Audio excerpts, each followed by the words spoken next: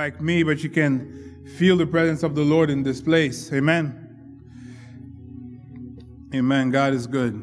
Thank you, worship team, for your ministry. Thank you to have brought us into the presence of the Lord. We are grateful, and we are grateful to the Lord that he brings us into his presence. And we're grateful to you to join us today on this Sunday for the third message in our series, Fall Classics. For the past 2 weeks, Pastor Perry has preached on the most popular verse of the Bible, which is John 3:16, for God so loved the world that he gave his only begotten Son, so that whomsoever believes in him shall not perish but shall have eternal life. Amen. And then he preached on Steph Curry's favorite verse, which is what? Philippians 4:13, which says, I can do all things through him who strengthens me. And he broke it down. So our passage today is a passage, and I'll see if you can guess which one. It's a passage that you find in a lot of decorations, a lot of cups, a lot of different memorabilias. So please follow me in Jeremiah chapter 29, and we're going to read from verse 4 to verse 11, to verse 14, and we'll figure out which verse is our fall classics for today. So Jeremiah 29, verse 4 to 14, it says, This is what the Lord Almighty, the God of Israel, says to all those I carried into exile from Jerusalem to Babylon. Build houses and settle down, plant gardens and eat what they produce, marry and have sons and daughters, and find wives for your sons, and give your daughters in marriage, so that they too may have sons and daughters. Increase in numbers, do not decrease. Also seek the peace and prosperity of the city to which I have carried you into exile. Pray to the Lord for it, because if it prospers, you too will prosper. Yes, this is what the Lord Almighty, the God of Israel, says.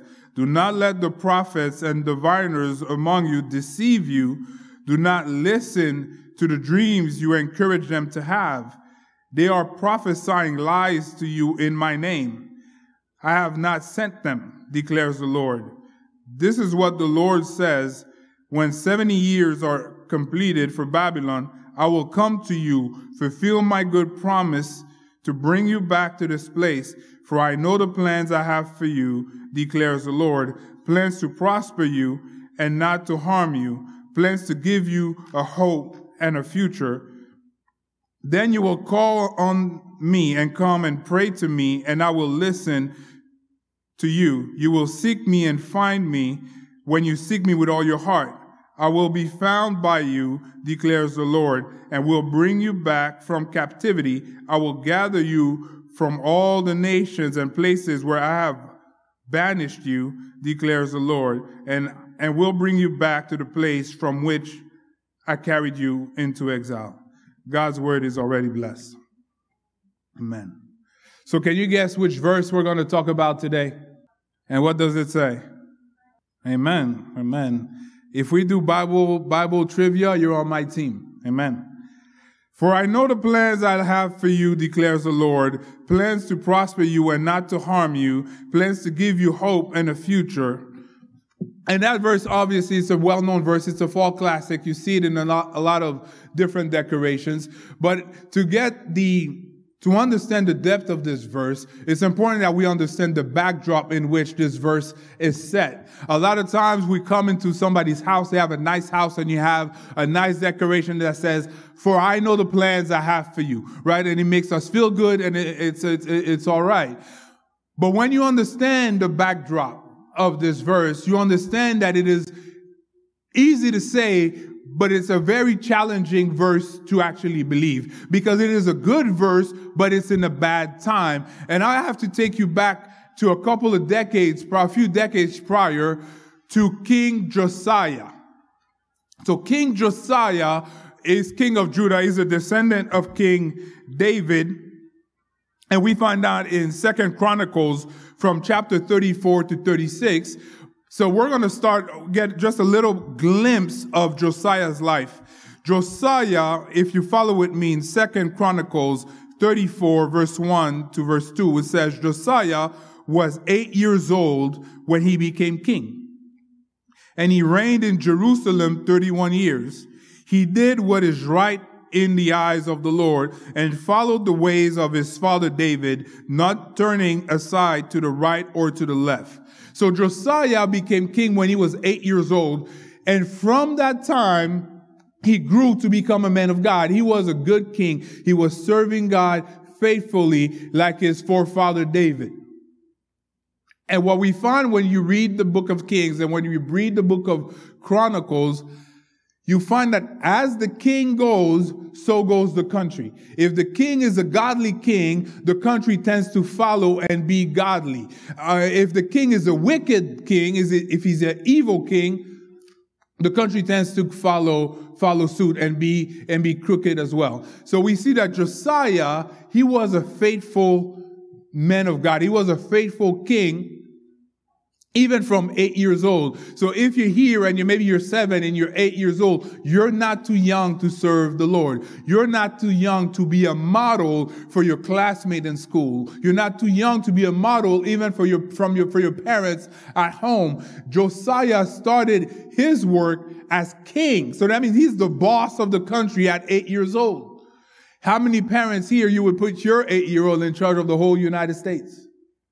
Amen. I would Abby would be in charge. DJ, you want to be in charge of the country? Amen.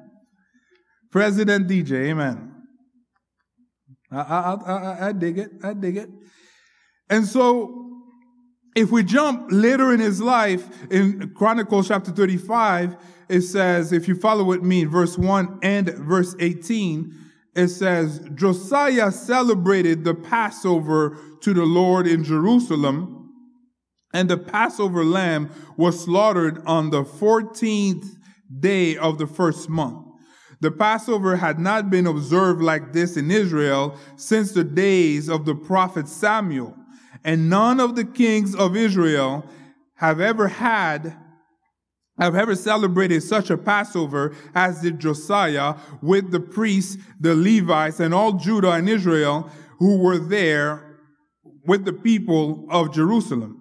Never since Samuel had they celebrated the Passover. As you know, the Passover is their main celebration. Like here in America, our main celebration, you would say is whether 4th of July, but it's really Christmas, right? Christmas is when we go out and we spend a lot of money. You know, the economy in America is bad when you're in September and they start talking about Christmas, right? I'm listening to the radio and they're talking about Christmas already. And they're saying that we're having a shortage. So if you want to buy Christmas gifts, you should buy them now, because if you wait till December, you might be out of luck. But Josiah celebrated Passover like nobody else before. Let's think about it, right? Before him, you had a king like King David. And King David is the one that is called the man after God's own heart. And you know that David went all out for the Lord. At a certain point, he was dancing. And when he danced, he danced so, I don't know if you guys used to dance. I'm not a dancer, but he danced so hard that he went out of his clothes. He was dancing so hard for the Lord. And they say that Josiah celebrated the Passover better than David did.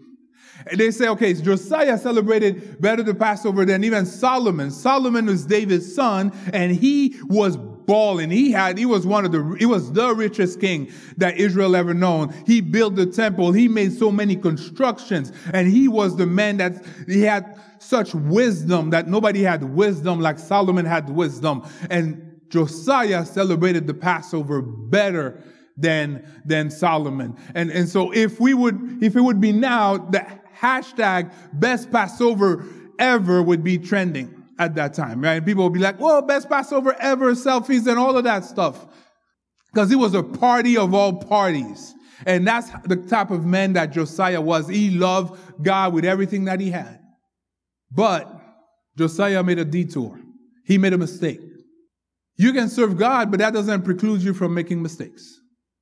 And he made a mistake where the king of Egypt was going to fight some other people. He was going to fight alongside the Assyrian, had no beef with Judah at all. He had no quarrel with Josiah at all. But Josiah felt like, oh, I want to get into that fight. I want to get into that fight. So Josiah goes and he gets into that fight. The king of Egypt says, dude, mind your business. mind your business. And Josiah says, no, I'm still going to go. And he still went to fight, and he tried to hide, and he disguised himself so they wouldn't know that he was a king. And while he's fighting, an arrow hits him. 39 years old, the arrow hits him, and they take him away, and he dies. You ever felt that way where you're Christian and you're not, you're supposed to walk straight, but then you make a detour? I know how many friends I know, they were good people, but then they made a detour and they got into business with the wrong people, and then drive-by shooting, and they're gone. Because they were at the wrong place with the wrong people at the wrong time. And that's what happened to Josiah. He's at the wrong place at the wrong time, and he died. And from that point, Josiah was the last good king of Israel. He was the last one. Everybody that came after him was bad. So after he died, his son, Joahaz, took over. That's the next slide. Joahaz took over, and he reigned in Jerusalem for 3 months. So that's a very short tenure. They make him king. The king of Egypt don't like him, so they come and they take him into captivity to Egypt. And the king of Egypt puts Eliakim in power. But then, just to show that I own you, the king of Egypt changes his name from Eliakim, which means God raises, to Jehoiakim, which means Jehovah will raise. And it's bad when the pagan king reminds you of who you are and changes your name from God will raise to Jehovah, to kind of maybe he would remember what his name means. Maybe he would remember what he stood for. I remember, and I'm not saying anybody to do that, right? But I remember, and my kids are here. Hopefully they're not listening to. When I was in high school, I remember I had like a history test. And in my history test, history could be hard. I decided to give myself academic support, right? I created some academic help to help me during the exam, if you know what I mean, right? And so I'm using my academic help in the exam, and I got away with it. The teacher didn't catch me. But you know who caught me? My Christian friend. My Christian friend, I knew I was a Christian, and I knew she was a Christian, and she looked at me and she said, David, you know what you are. And that pierced my heart. Till today, I'm sharing that story with you. Because I had a Christian friend in the school, and she reminded me of who I am. And as a Christian, you're supposed to do it straight. You're not supposed to get academic help in that way. You're supposed to. And that stayed with me. So it's one thing when your Christian friend reminds you of who you are, but it's another thing when it's a non-Christian, a pagan, that reminds you who you are. And in this case, Eliakim, he is reminded by the Egyptian king who he's supposed to be. He changed his name to Jehovah will raise. But that wasn't enough. He was still a bad king. And then Joachim came afterwards, and then Zedekiah came afterwards. And at each time, God will send a warning. The Babylonians, they would come, and then they would defeat Israel, and then they would come in the temple and take a little bit of the goods that the vessels and the gold and the silver that was in the temple. They would take a little bit. But they never repented. And they stayed bad and bad and bad until Zedekiah, the last king, and then it's game over. God says, you know what, I'm done. It's game over. And he allows the king of Babylon to come, and they storm the temple. They destroy Jerusalem. They destroy everything. And they take all the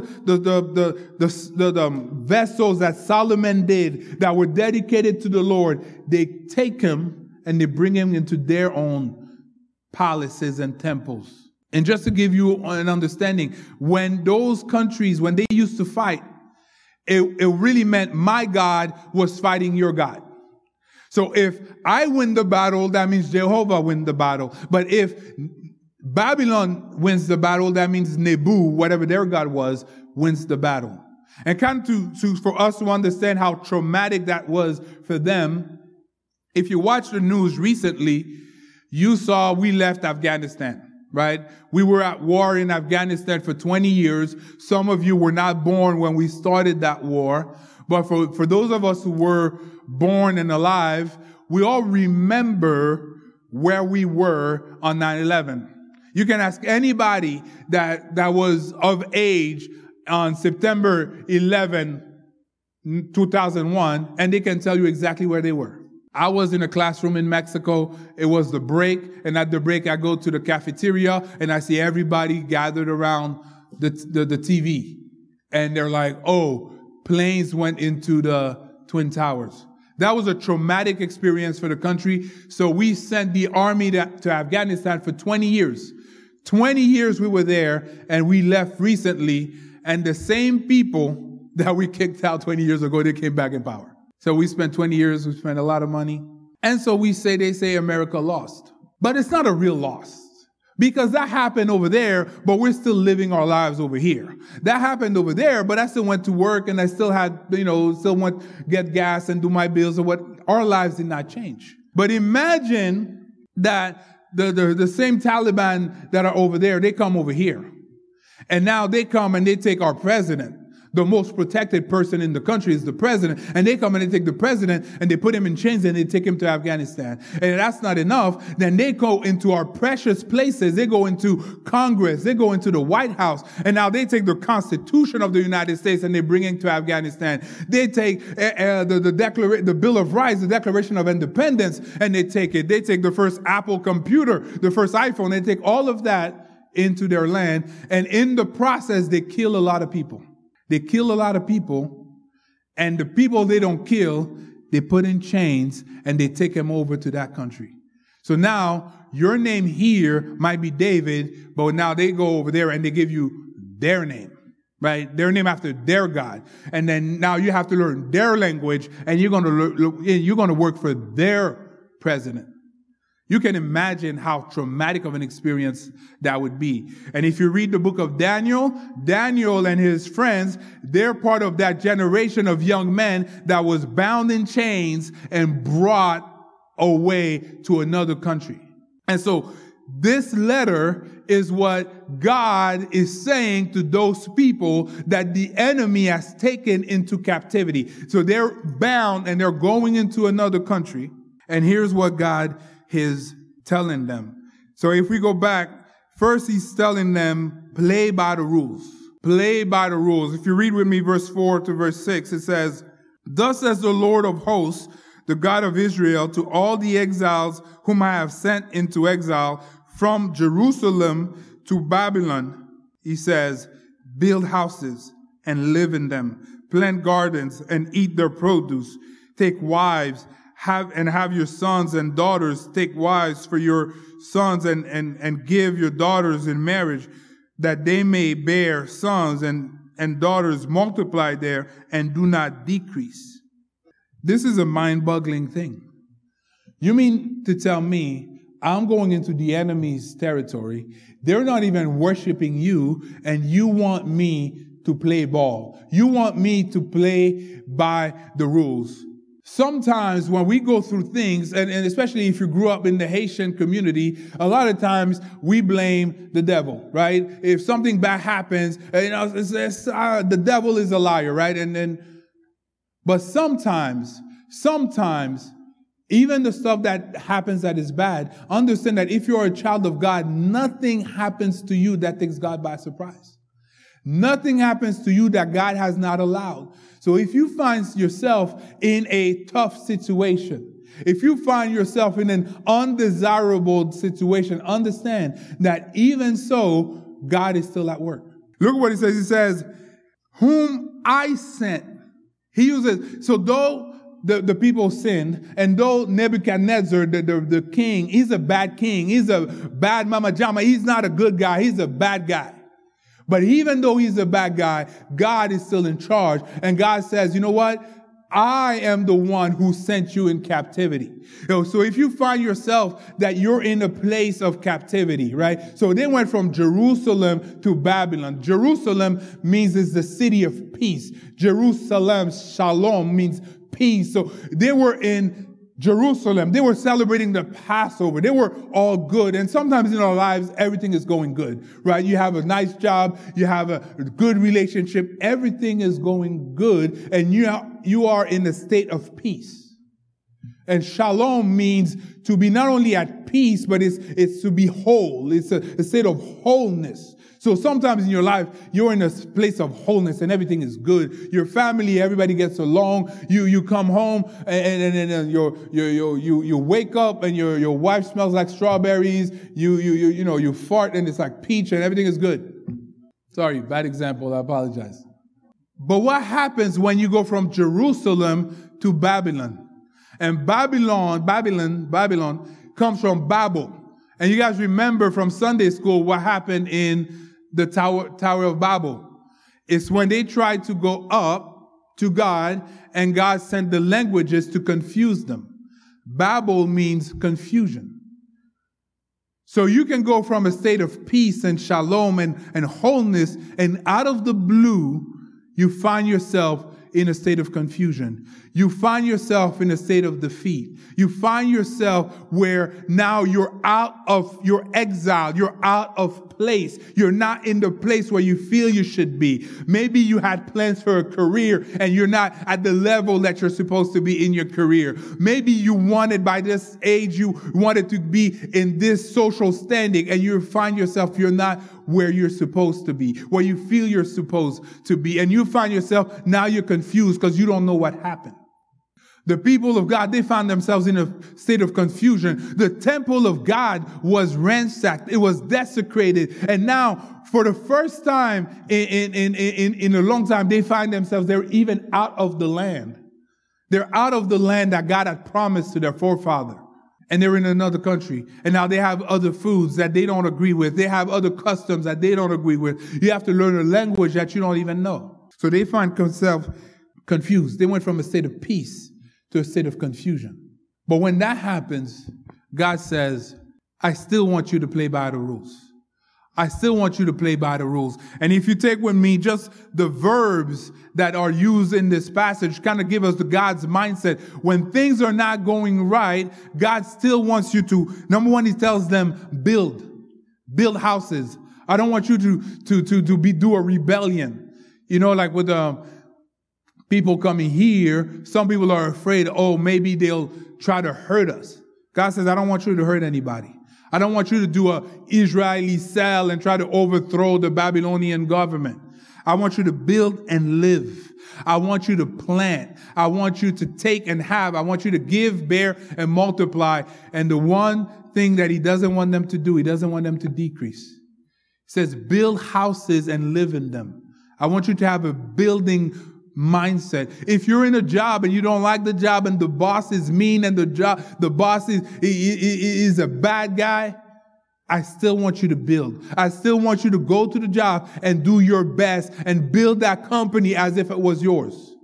He told them to build the country as if it was theirs. Build and live, and then plant. When you have a plant, you take a seed, you put it in the ground, and then you water it. It grows, and then it gives you fruit that has many more seed, right? In our term, since we live in cities and we're not used to agriculture, that would mean to invest.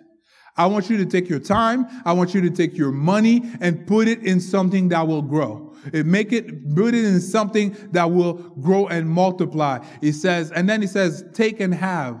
Take a wife. Take and have, but then give, bear, and multiply. And the one prohibition that he gave him, the one thing he does not want them to do is decrease. He says, do not decrease. I don't want you to shrink away. Sometimes when we go through something, we tend to shrink away. We tend to, sometimes, especially when you go through a failure, rather than to get back up and push back, then you say, oh, you know what? I'm not going to try this thing anymore. Or you know what? Yes, I wanted to do a music career. I auditioned and they rejected me. I'm not going to sing anymore. I wanted to do my business and I didn't get the loan. I didn't get this, or nobody's buying my stuff. I'm not going to do it anymore. And you tend to shrink. You tend to shrink. Or maybe you want to do ministry and you give a message and nobody likes your message. Trust me, big deal. I remember the first message I gave, it was in college, and we had like a little prayer group, and I'm starting to preach, and I preached the whole thing, my eyes closed, because I was so stressed. But if God is calling you, do not decrease, do not shrink back, push back, build, live, take, plant, give, bear, and multiply. Those are the rules that God wants us to have. There's a lot of people, they don't like this country, they don't like America. But if you're here, it's because God is calling you to build and live. God is calling you to build and live. He's calling you to plant, to invest, to take and have, to give, bear, multiply. And He's not calling you to decrease. He's not calling you to decrease. And you see what's happening at the border with our people? That is even saying more that we need to increase. Because trust me, if the purse of the country was in this room, they wouldn't treat our people that way. That's not how they would treat us. So we have to increase. We cannot decrease. So if you find yourself at a job that you don't like, still invest, still push, still build that company. If you find yourself in a relationship that is hard, still invest, still build, still make it grow. Do everything you can to make it grow. The Bible says, as long as it depends on you, be at peace with everyone. So as long as it depends on you, invest. Now, I'm not saying that you have to stay in a toxic relationship, right? If you're in a toxic relationship, the best thing you could do for you and them sometimes is to remove yourself from the toxicity. But in our day and age, we live in a generation that we quit too fast. We're too fast to quit. Marriages, they quit too fast. You know, when you have a wedding and they ask the older couples, like they've been married for 50 years, and they ask, what's the secret? None of them said it was easy.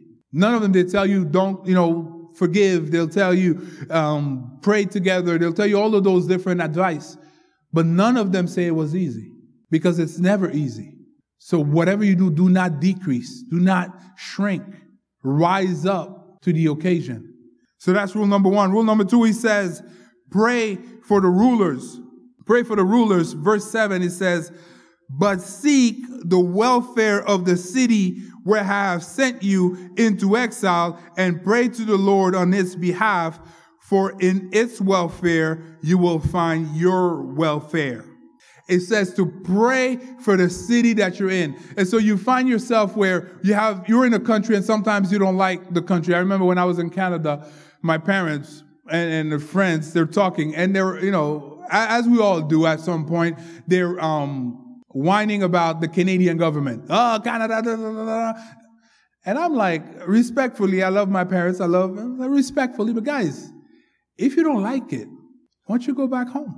Why don't you go back home? In this example, they couldn't go back home. They were captive. And God says, you know what? I want you to seek the welfare of the country where you're at. So if you're in Canada, you need to seek the welfare of the Canadian population. You need to seek the welfare of Canada. If you're in America, you need to seek the welfare of America. If you're in Haiti, you need to seek the welfare of Haiti. If you find yourself and you're listening to this and you're in China, you need to seek the welfare of China. And he says, seek the welfare of the country where you're at and pray. Pray to the Lord on its behalf. For pray to the Lord on his behalf. I know some of us, I went to the gas station the other day and I saw all of the different, they're all above $3 and not hurt. And I can whine all I want, but the question I have for myself and for you, how much prayer are you putting for the government? How much prayer? So basically what he's saying here for us means seek the welfare of America. And Paul puts it this way. Paul puts it says, if you follow with me in 1 Timothy 2, 1-4, it says, I urge then, first of all, that petitions, prayers, intercession, and thanksgiving be made for all people, for kings and all those in authority, that we may live peaceful and quiet lives in all godliness and holiness. This is good and pleases God, our Savior, who wants all people to be saved and to come to a knowledge of the truth. And so what that means is, when you're praying, pray for Joe Biden. Pray for Kamala Harris, the president and the vice president. Pray for Nancy Pelosi, the leader of the House. Pray for Chuck Schumer, the leader of the Senate. Pray for Mitch McConnell. Pray for John McCarthy, which are the opposition leaders. Pray for Governor DeSantis. Pray for the mayor of Broward. And I know some of you are like, man, I ain't got time for that. I ain't got time for that. But I'm going to give you 2 reasons for why you should pray for those people. Proverbs says that the heart of the king is in the hand of God, and he guides it wherever he wants. The heart of the king is in the hands of God. So if you don't like what you're seeing out of your government, pray for them.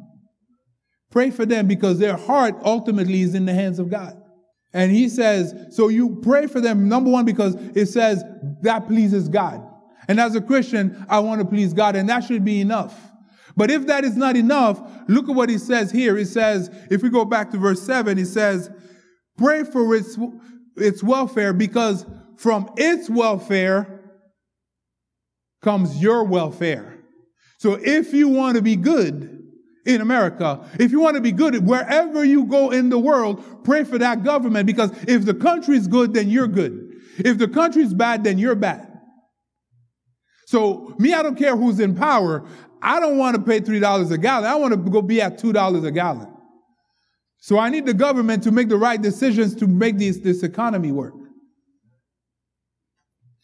As a Christian, I want to see my fellow citizen honor God, because when you don't honor God, from what we're seeing in Scripture, if you take your Bible, right, and you line it up with the laws of the land and the leaders of the land, and they don't line up to this, whether in their behavior, whether in their policies, that means pack your bags, because we're going down. And pack your bags. That means it happened to Israel, and they were the people of God. So what do you think is going to happen to us if we don't honor God? And to use Martin Luther King's words, Martin Luther King, when he gave his I Have a Dream speech, he says, I'm just trying to hold the country to the promise that it made. And the motto of America is, in God we trust. So our forefathers dedicated this land to God. It says, in God we trust. But now if the descendants now don't behave in a way that shows that we trust God, then I don't care how many tanks we have, how many planes we have, we're going down. As a nation, we're going to go down. So we have to pray for our leaders so that they can make the right decision, so that as a nation, we're not going down. And if you study the book, you'll see this. When Josiah was king, he did what was right. He did everything that he could. But then the passage says in 2 Kings, it says, but that was too late. Because there was a king that came before. His name was Manasseh. And he was evil as evil can be. And because of his sins, now, yes, Josiah gave him like a break. But then after Josiah, you saw 4 kings came and they were all bad. And then the destruction came.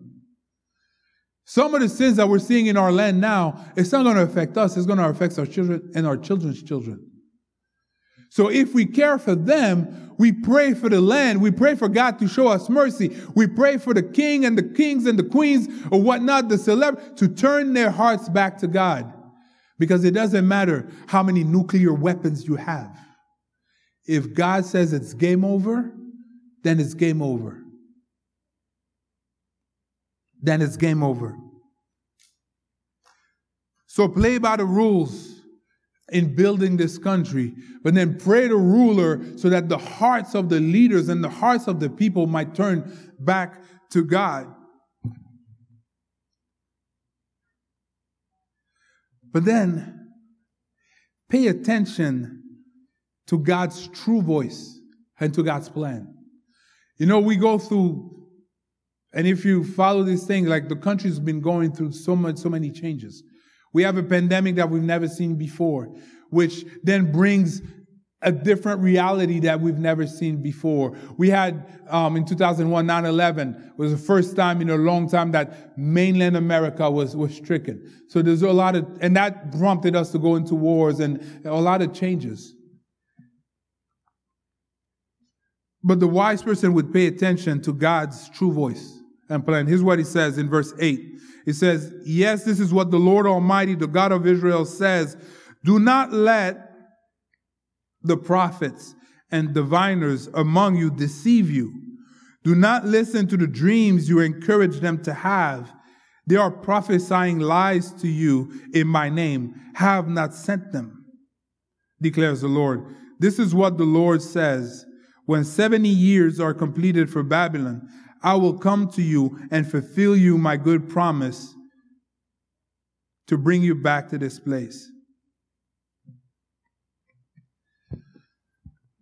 At that time, Jeremiah was preaching, was saying, guys, what we're doing is not good. God is going to punish us. Babylon is coming, and you need to play ball with Babylon, right? Which is like, what? Like, I mean, the Taliban's are coming. You want me to play along? No, that's not going to happen. I'm going to fight. And so the other prophets at the time were telling the kings, no, you're good. You're good. God will deliver us. Yes, you're good. Everything is fine. Kind of like what's going on now, where you have a lot of preachers and it's feel-good moments, right? It's feel-good messages, but there's no repentance. There's no repentance. But if we don't repent, how can we expect the blessing of God? If we don't turn our hearts back to God, how you expect God to bless you? So now we have a generation that thinks that God's purpose is to make me feel good. That God's whole purpose is for me to feel good. So I can go about and live my life. I'm shacking Monday to Saturday, but as long as I come to church, get my little pill on Sunday, then I'm good. And then you look in this land, sin and iniquity is going rampant in the land. And at that time, in Jeremiah's time, the prophets were giving them feel-good messages. And so much that they took Jeremiah and they threw him in a water hole and let for water to come and for him to die. And it's the Ethiopian that came and said, no, king, let me take him out. And the Ethiopian came and he took Jeremiah out of the cistern and saved Jeremiah's life. So when all this thing was happening, all this thing was about to go down, God sent a message to the Ethiopian and said to the Ethiopian, it said, you see, I'm going to destroy this place. I'm going to take my own people and I'm going to send them into exile. But you, because you trusted in me, that's not going to happen to you. Because you trusted in me. So I don't care what everybody else does. But as far as for me and my house, and I pray for you and your house, you need to trust the Lord. You need to trust the Lord. Now, pay attention to what's going on in our time. We have technology like we've never had before. We have now a pandemic like we've never had before. Now if I told you 2 years ago, something is coming that if you don't have it, you can't buy, you can't purchase, you can't do nothing. What would you say that is? You say it's the mark of the beast, right? Now I'm not saying whatever medical decision you do for yourself, you do what you do for your health. That's not what I'm saying. What I am saying is now you see governments that are willing to say, you know what? Unless you do exactly what we tell you, you're not participating in our society. And that is setting the stage. Right now we're talking about medical decision. But eventually, it's not going to be medical decision. It's going to be spiritual decisions. What happens when they say, well, your Bible says this. If you believe this, you cannot be a part of our society. Are you going to stand? Or are you going to cave? As the children of God, we have to pay attention to what's happening.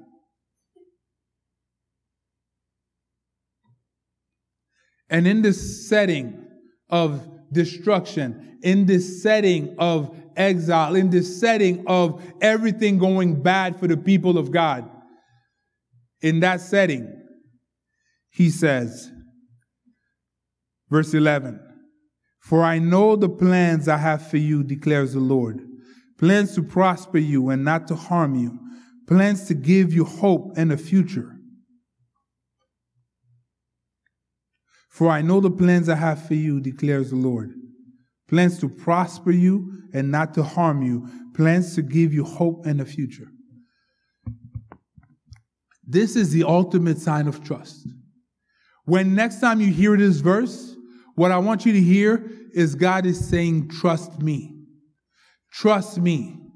And when everything around you seems like it's wrong, when everything around you seems like it's going awry, it's falling down, I want you to trust me.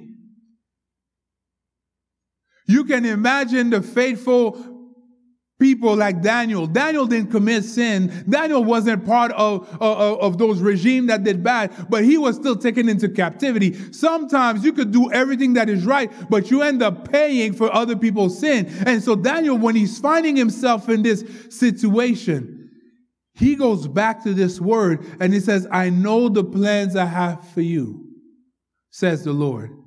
And so that basically means trust me. Trust me. I remember when we went on a cruise, my family and I, to celebrate our 10th year anniversary of my wife and I, and we went to actually Labadie, Haiti, right? We went to Haiti in that Royal Caribbean cruise, and we went to do zip lining. But we went to do zip lining Superman style, right? So you go like this and so the guy gives us a warning. He says, okay, puts the equipment, and then he says, there's going to be a point, I'm going to need you to trust me. I'm going to need you to trust me. So we go up and we're there. And if you know my wife, if you've been to camp with us, you know my wife, she's not afraid of nothing. So obviously as a guy, I got to step up, right? Amen. So we get to this thing, right? And we get on the ledge.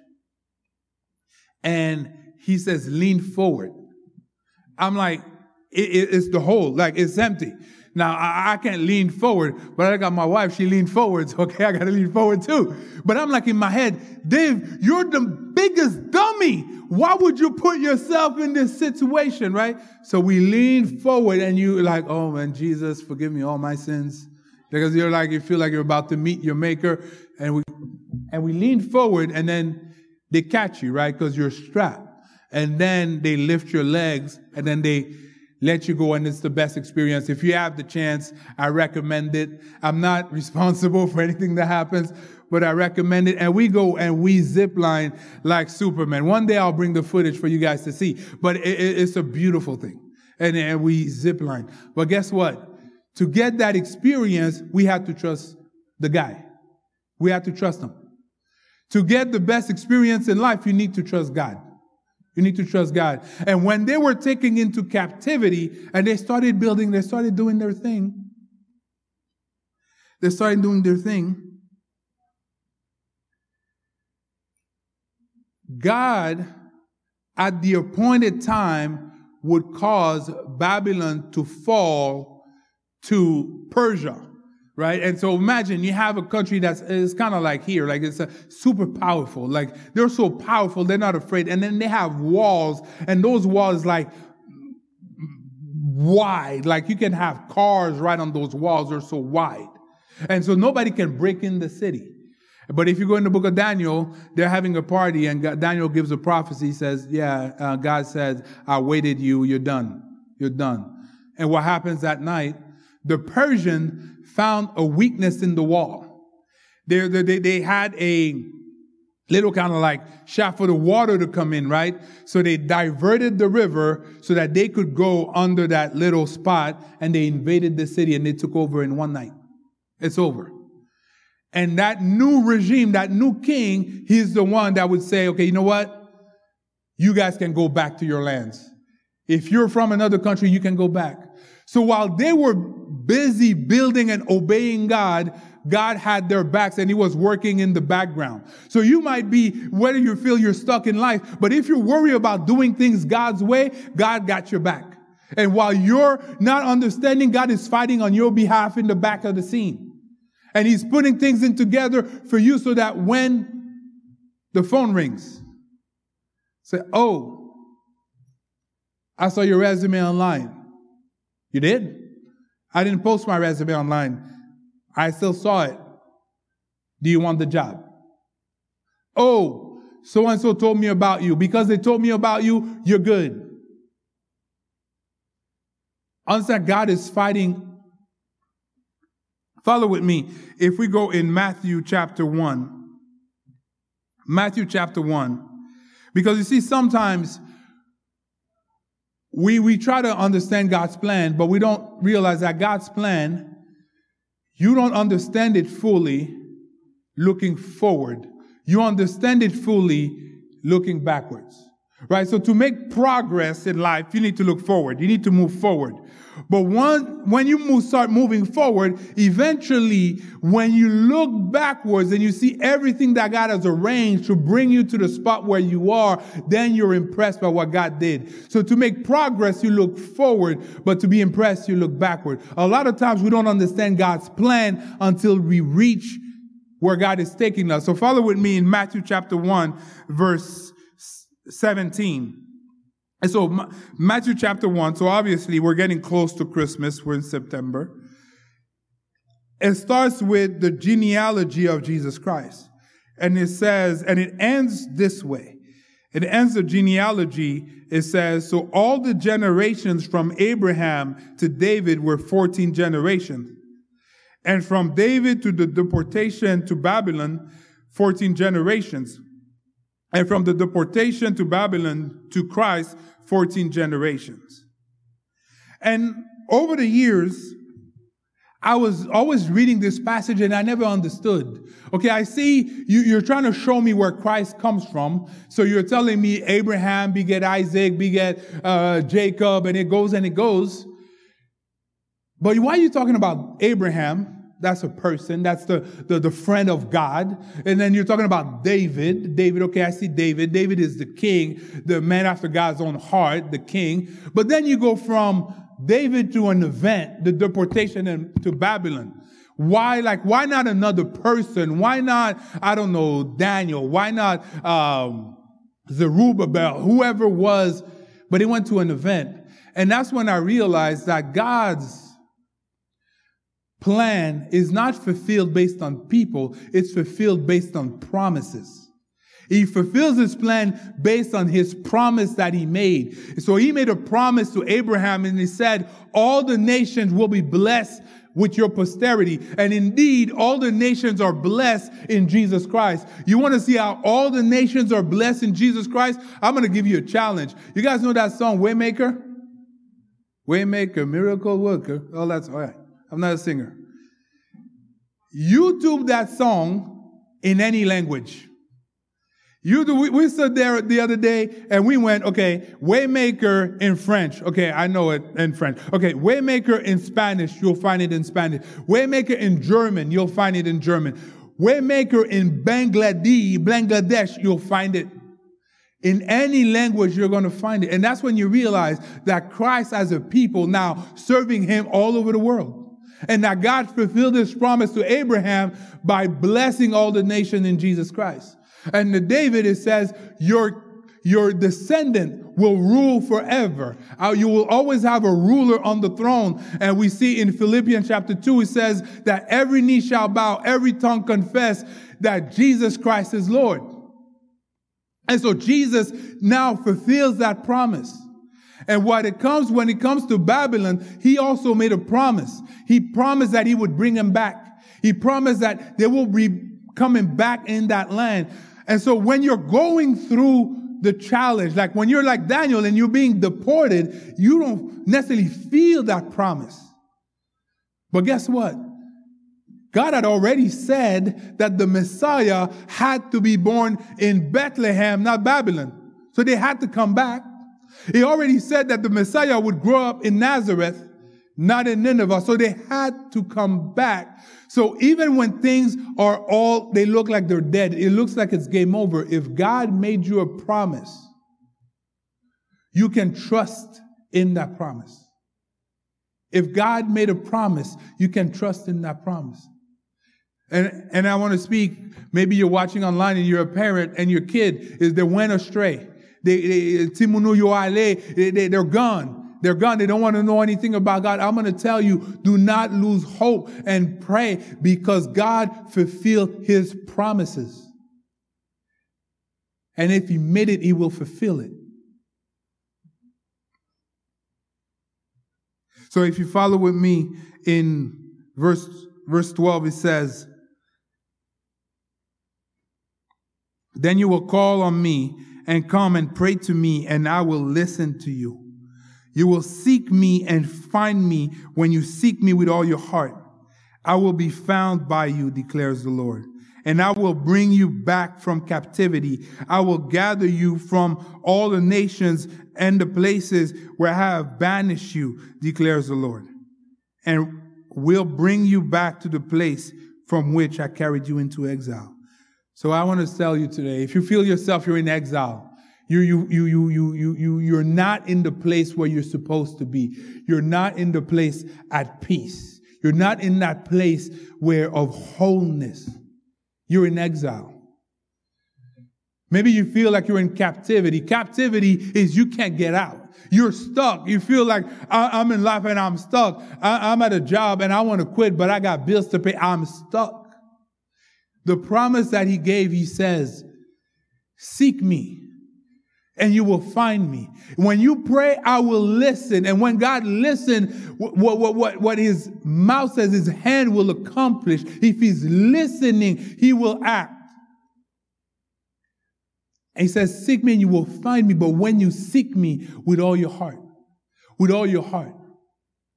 So if you find yourself and you're in that exile place, you're in that captivity place, I want to tell you this afternoon, trust his promise and seek him with everything that you have. Seek him with all your heart and he will listen to you. So play by the rules. Build wherever you are. Build, plant, take, live, multiply, don't decrease. Pray for the rulers. Pay attention to what God is doing in this world, what God is doing in your life, because even though you might not see it, you might not feel it, he is at work. It is at work. So seek him with everything that you have. God bless you.